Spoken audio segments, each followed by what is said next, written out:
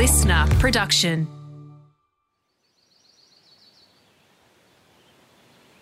Welcome back to Crime Insiders Forensics. For those joining us for the first time, my name's Catherine Fox.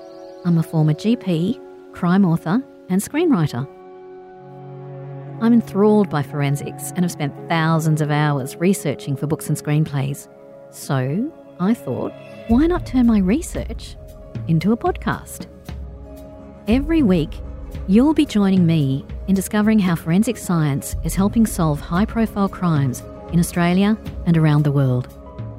This week, the forensic science which is helping solve Australia's cold cases. You might hit the head and you will have a perfect depressed fracture that matches exactly the dimensions of the hammer. You'll then hit that same person again with the hammer and there'll be no evidence on the bone at all. Bone is not guaranteed to respond the same every single time. Dr. Samantha Rowbotham is an anthropologist at the Victorian Institute of Forensic Medicine.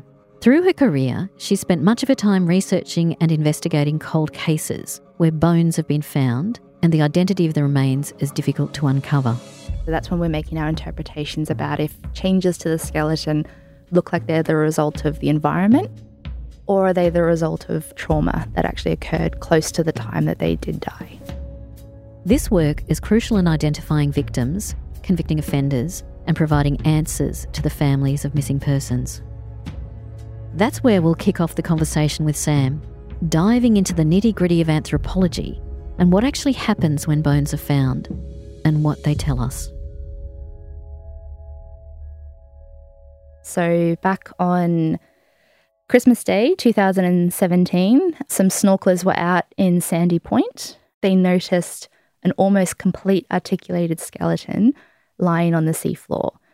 So that preservation is really quite extraordinary. In a lot of these types of cases, what you normally see are, one or two skeletal elements wash up on the beach, or maybe the foot, for example, if they're still articulated. But in this case, this individual was complete, and he was just lying on the seafloor in a supine position, so facing upwards.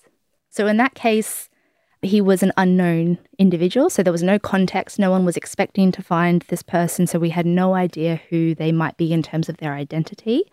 So the first thing that we did for the anthropology examination was create that biological profile. So look at that information around giving some biological parameters on who the person might be, really just to help narrow down our list of long-term missing persons that might match to those remains. So a couple of days after he was found, I did my examination, and based on the morphology of his skull, so looking at various features across his skull, I could say that he was of European ancestry.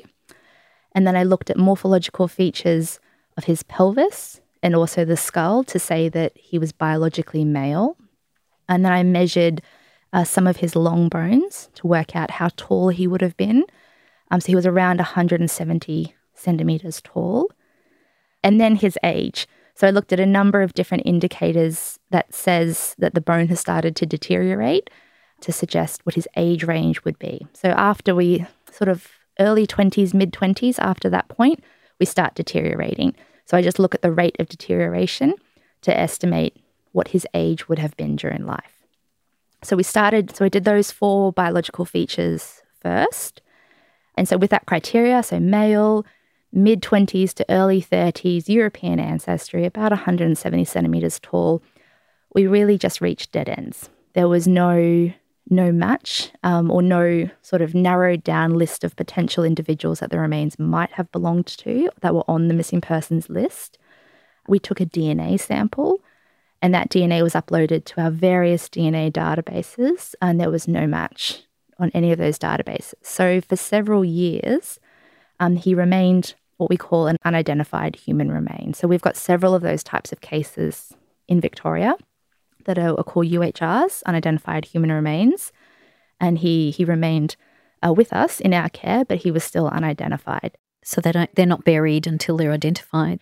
In some cases. So in some cases, we try to keep the remains with us because, potentially other scientific testings might become available. And so we can then re-access the remains. In other cases, especially when you have a recently deceased individual, so you have a fresh body essentially, we try to bury those cases in graves where we know exactly where they are, so that, should identification one day be possible, then we can go back and exhume them.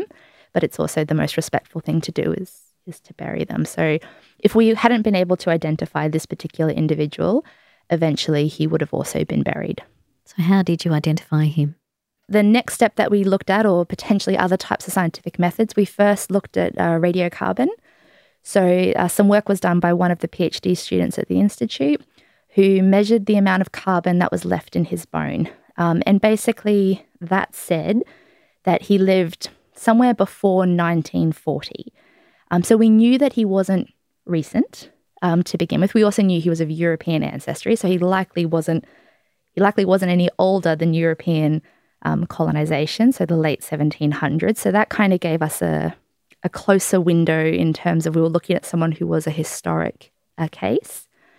And then our molecular biology department did some really incredible work in forensic investigative genetic genealogy. So basically they took his DNA and they traced back genetically through a number of different family lines to look at who might have the same DNA or similar parts of the DNA as our individual.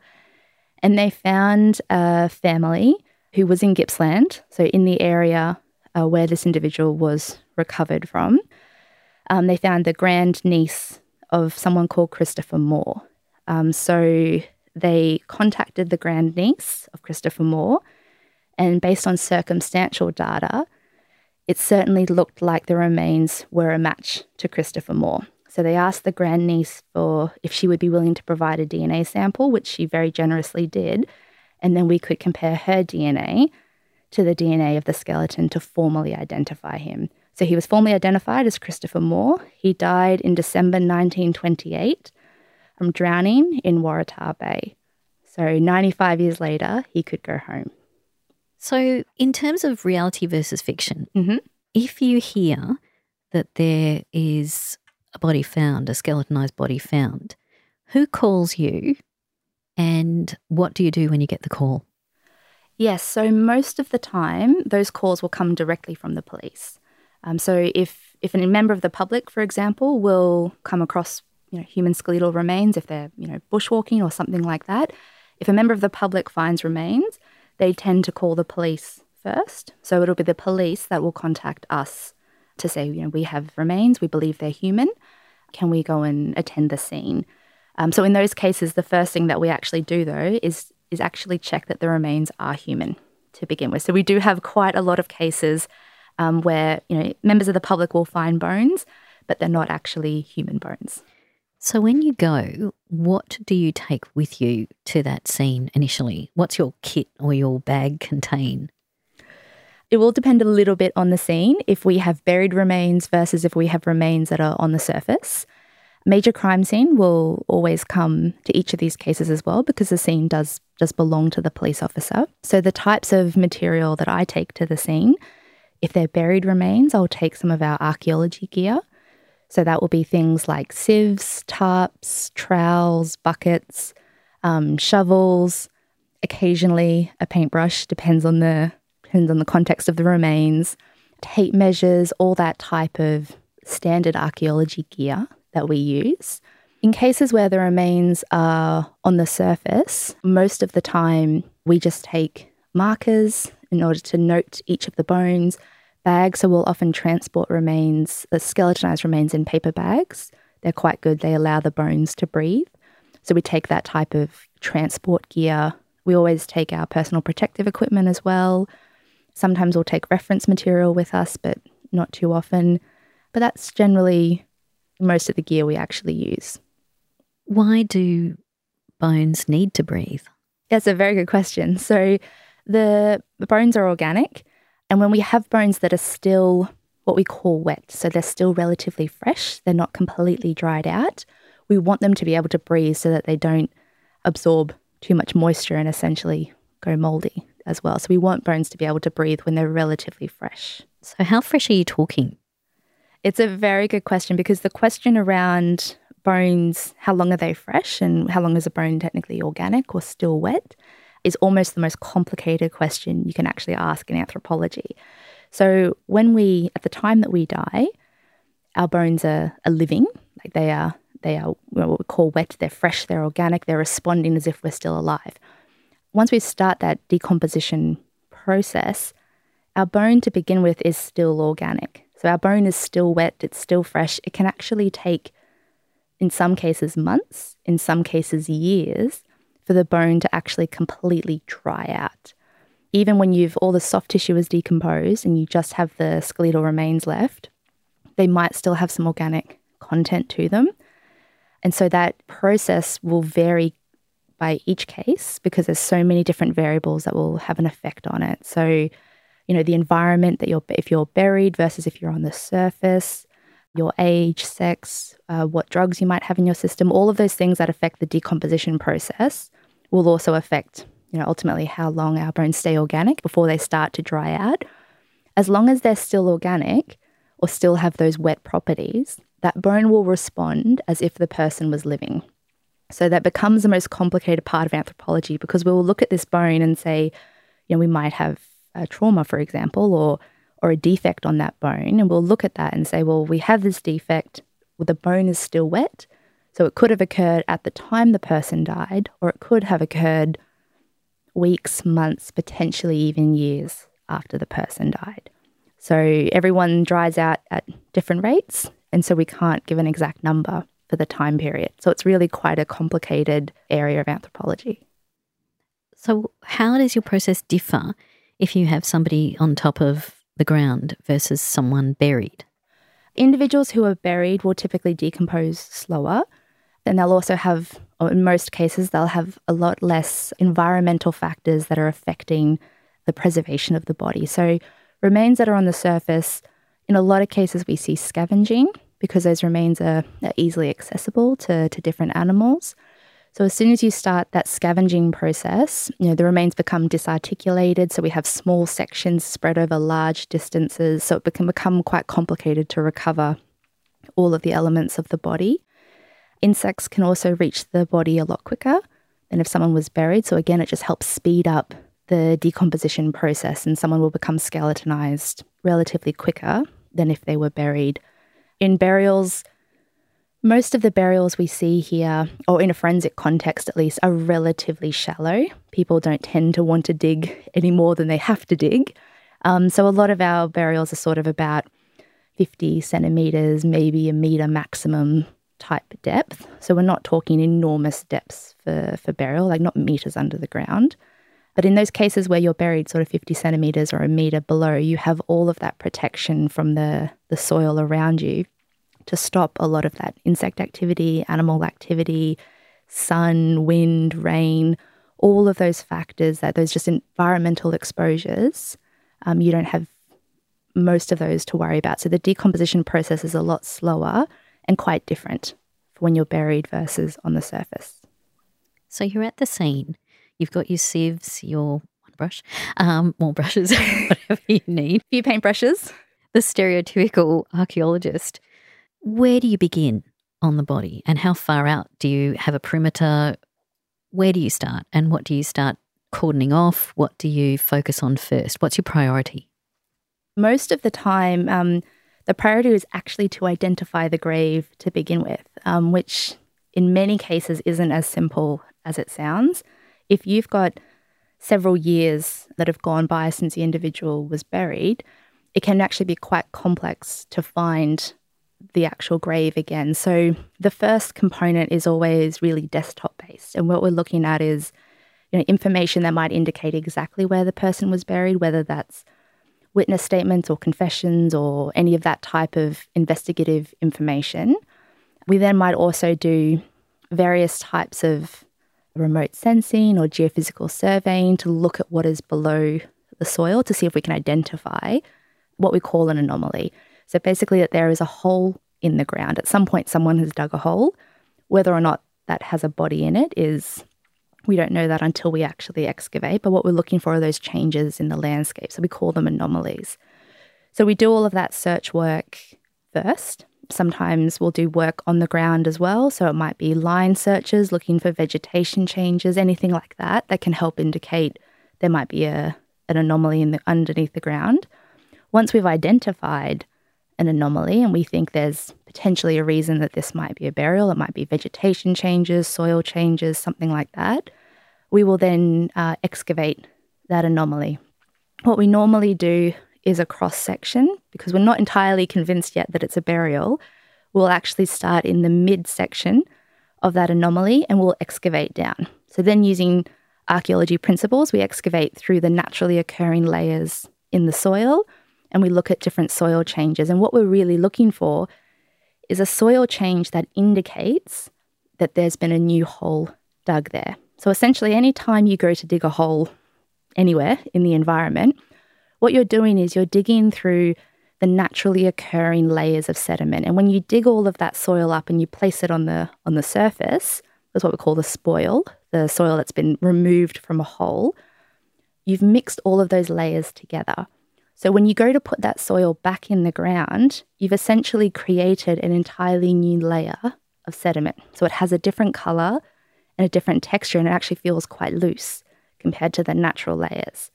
So when we have these anomalies, we're digging down to find that different soil colour change and texture to indicate that there's actually been a hole dug at that particular point in time. When you do get down to that, if it was raining, for example, would you come back another day or would you still persist? Definitely not. No, always this is whatever the weather is. Sometimes we get lucky and it's a nice sunny day. Sometimes it's very cold, very wet and very overcast. But no matter what the weather is, I mean, these are situations that we're always doing in collaboration with the police. So, a lot of people have invested their time and effort. A lot of these types of cases are quite urgent in terms of the recovery. So no matter what the weather is, we're always out there, and it doesn't really seem to bother anyone.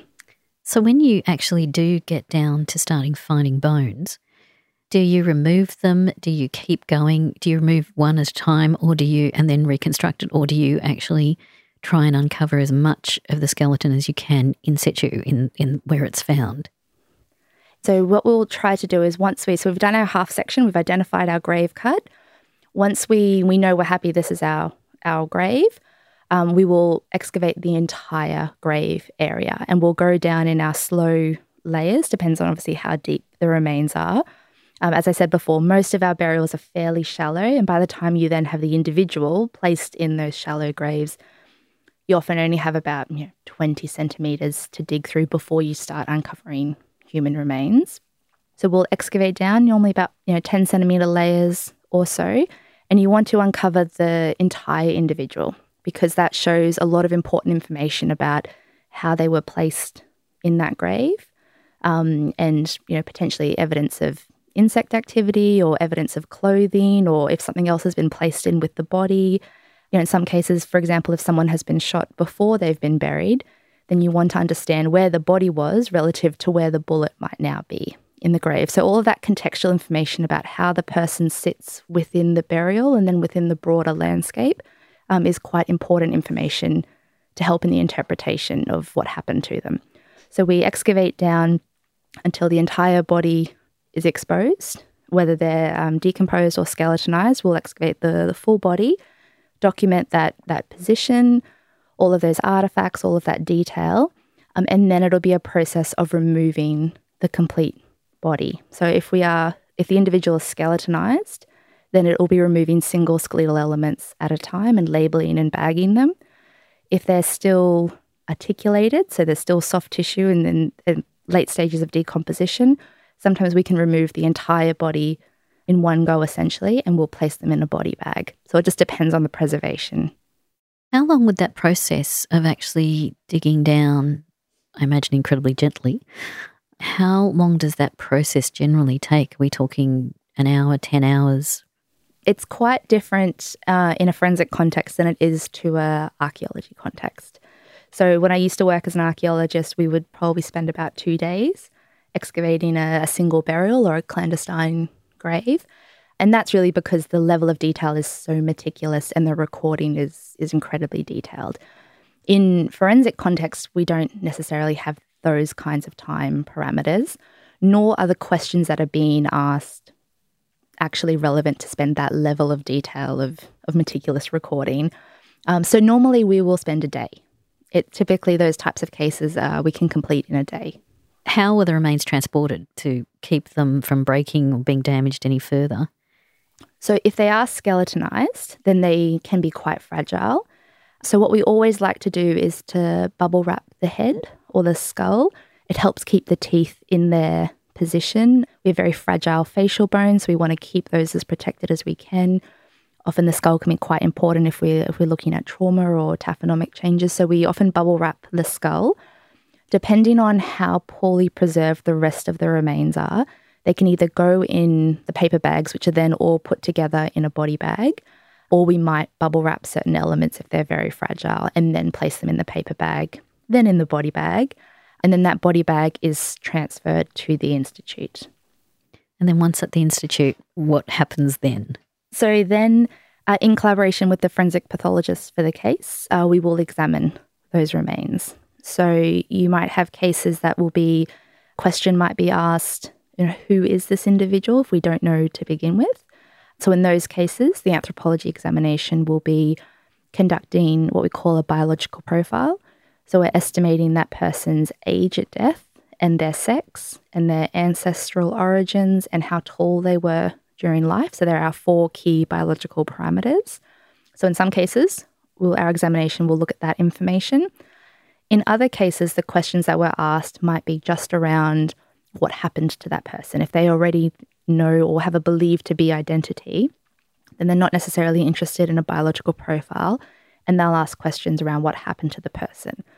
So in those cases, our work is focused around describing the preservation of the remains and looking at changes to the skeleton. So that's when we're making our interpretations about if changes to the skeleton look like they're the result of the environment, and so taphonomic changes and things that have occurred after the person died, or are they the result of trauma that actually occurred close to the time that they did die? And what sort of signs of trauma are you looking for? So the changes to the skeleton from trauma, they've occurred when the bone is wet in that perimortem period, that fresh organic bone that we've talked about before.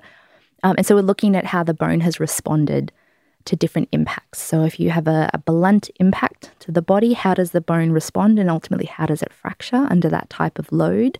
And the same for sharp force trauma. We'll see very different features if it's a sharp impact versus if it's a blunt impact. And then in our cases of what we call high velocity projectiles, all different types of gunshots, the impact that they have on the skeleton looks very different again. So we look at the different types of trauma, the different mechanisms, and the features that we see on the skeleton, which ones do they correlate with? If you have a fractured skull and the skull has been fragmented, for example, where do you begin trying to put that back together and then establish what is natural versus what is deliberate trauma or external trauma?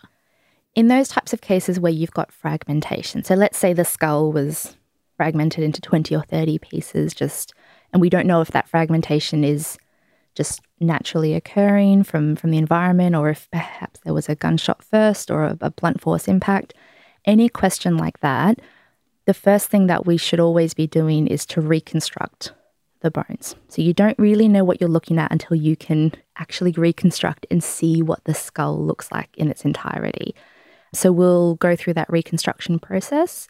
So we're essentially like a bit of a jigsaw puzzle. We're piecing back each of the bones together and we're gluing them together so that we then basically have the skull again. What that allows us to do is to then see how those fractures have behaved. And if those fractures have occurred when the bone was still fresh or still wet, the fractures are different. If they fractured after the bone was dried out, they will look quite different. So we can, based on the shape and features of the fracture, we'll say if it occurred in the perimortem period or if it was environmental taphonomic damage that occurred after death.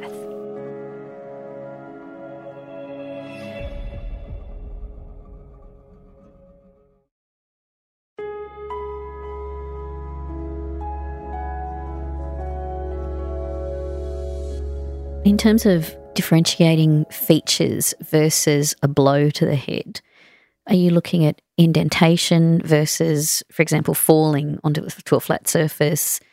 the head hitting a flat surface versus being impacted with an object, are you likely to see different sorts of injuries on the bone that may help establish whether this was an accidental fall, for example, in the bush from a cliff, or whether there was actually a trauma to the head itself? So in both of those types of cases, what we're talking about is a blunt force event. So falling is a blunt force. When we're impacting the ground, that's a blunt object. Often what we see when we impact the ground from a fall, so we're impacting a fairly broad, relatively flat surface. That can obviously change a little bit depending on the environment, but generally speaking, a flat surface. So what we do see is a lot of linear fractures occur from that type of broad, flat impact. And we see a lot of the sutures in our skull separating, so diastatic fractures as well. So the skull as an adult is essentially two bones. We have the cranium, which is almost all of our skull, and then we have our mandible, which is just our lower jaw.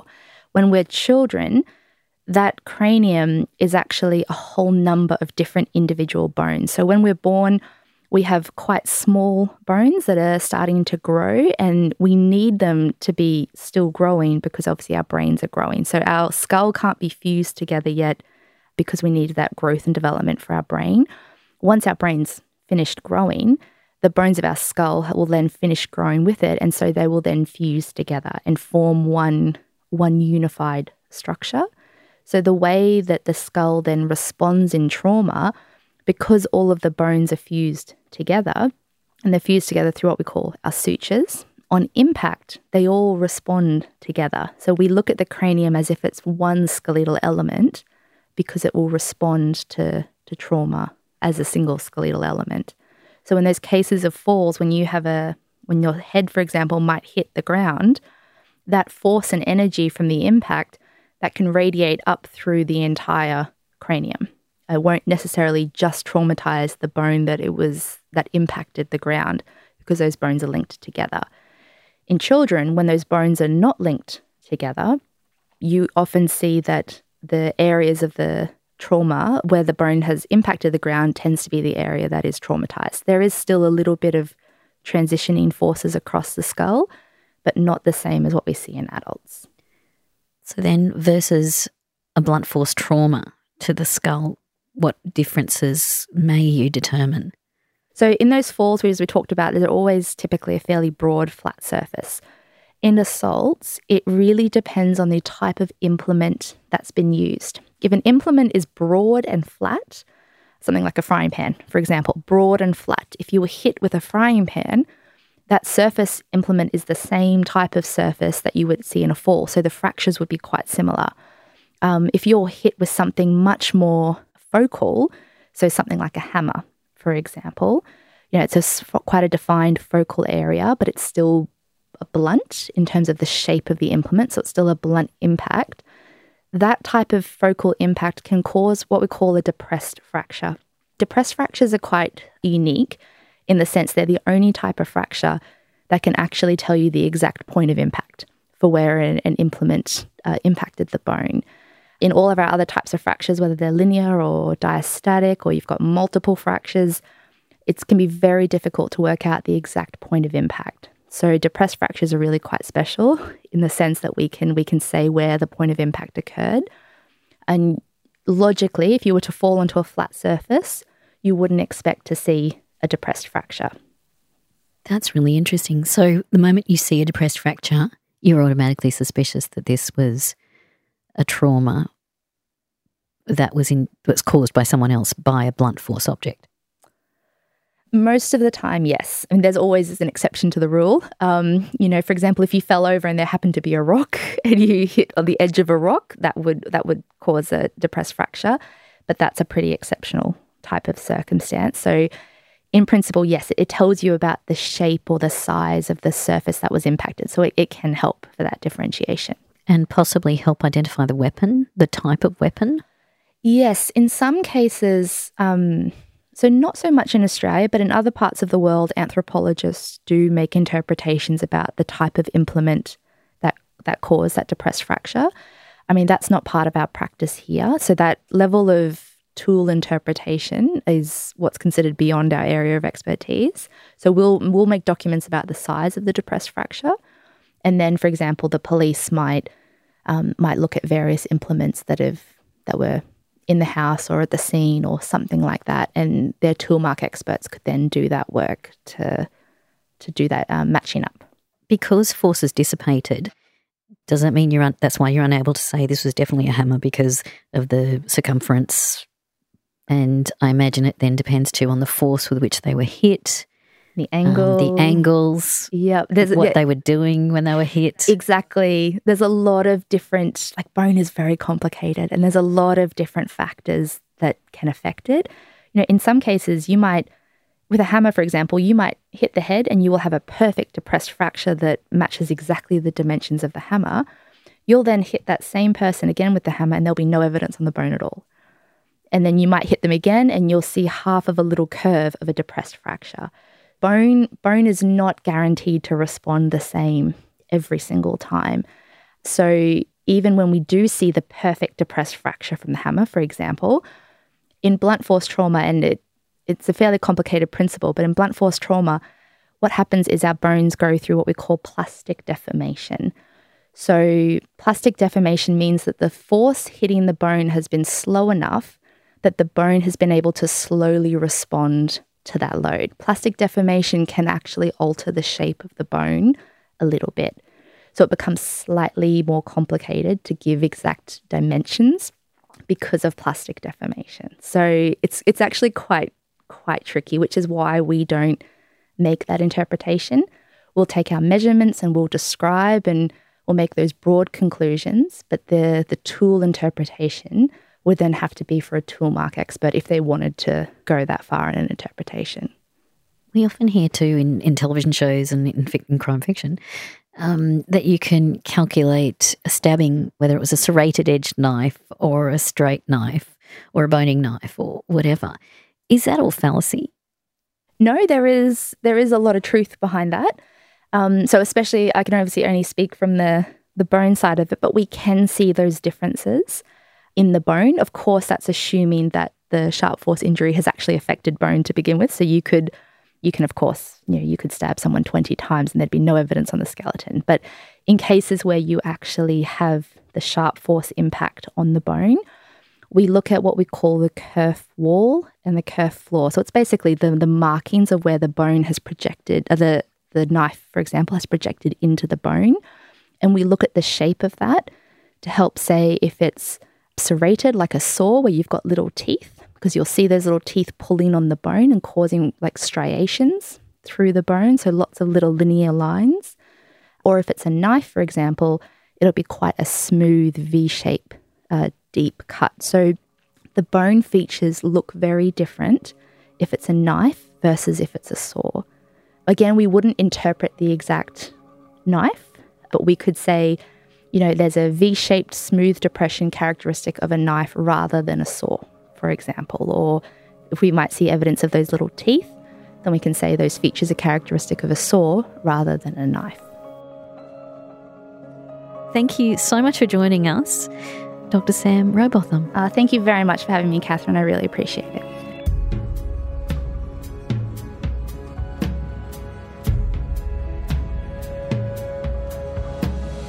Crime Insiders Forensics is a listener original production. It's hosted by me, Catherine Fox, and is produced by Ed Gooden. Sound design and imaging is by Link Kelly.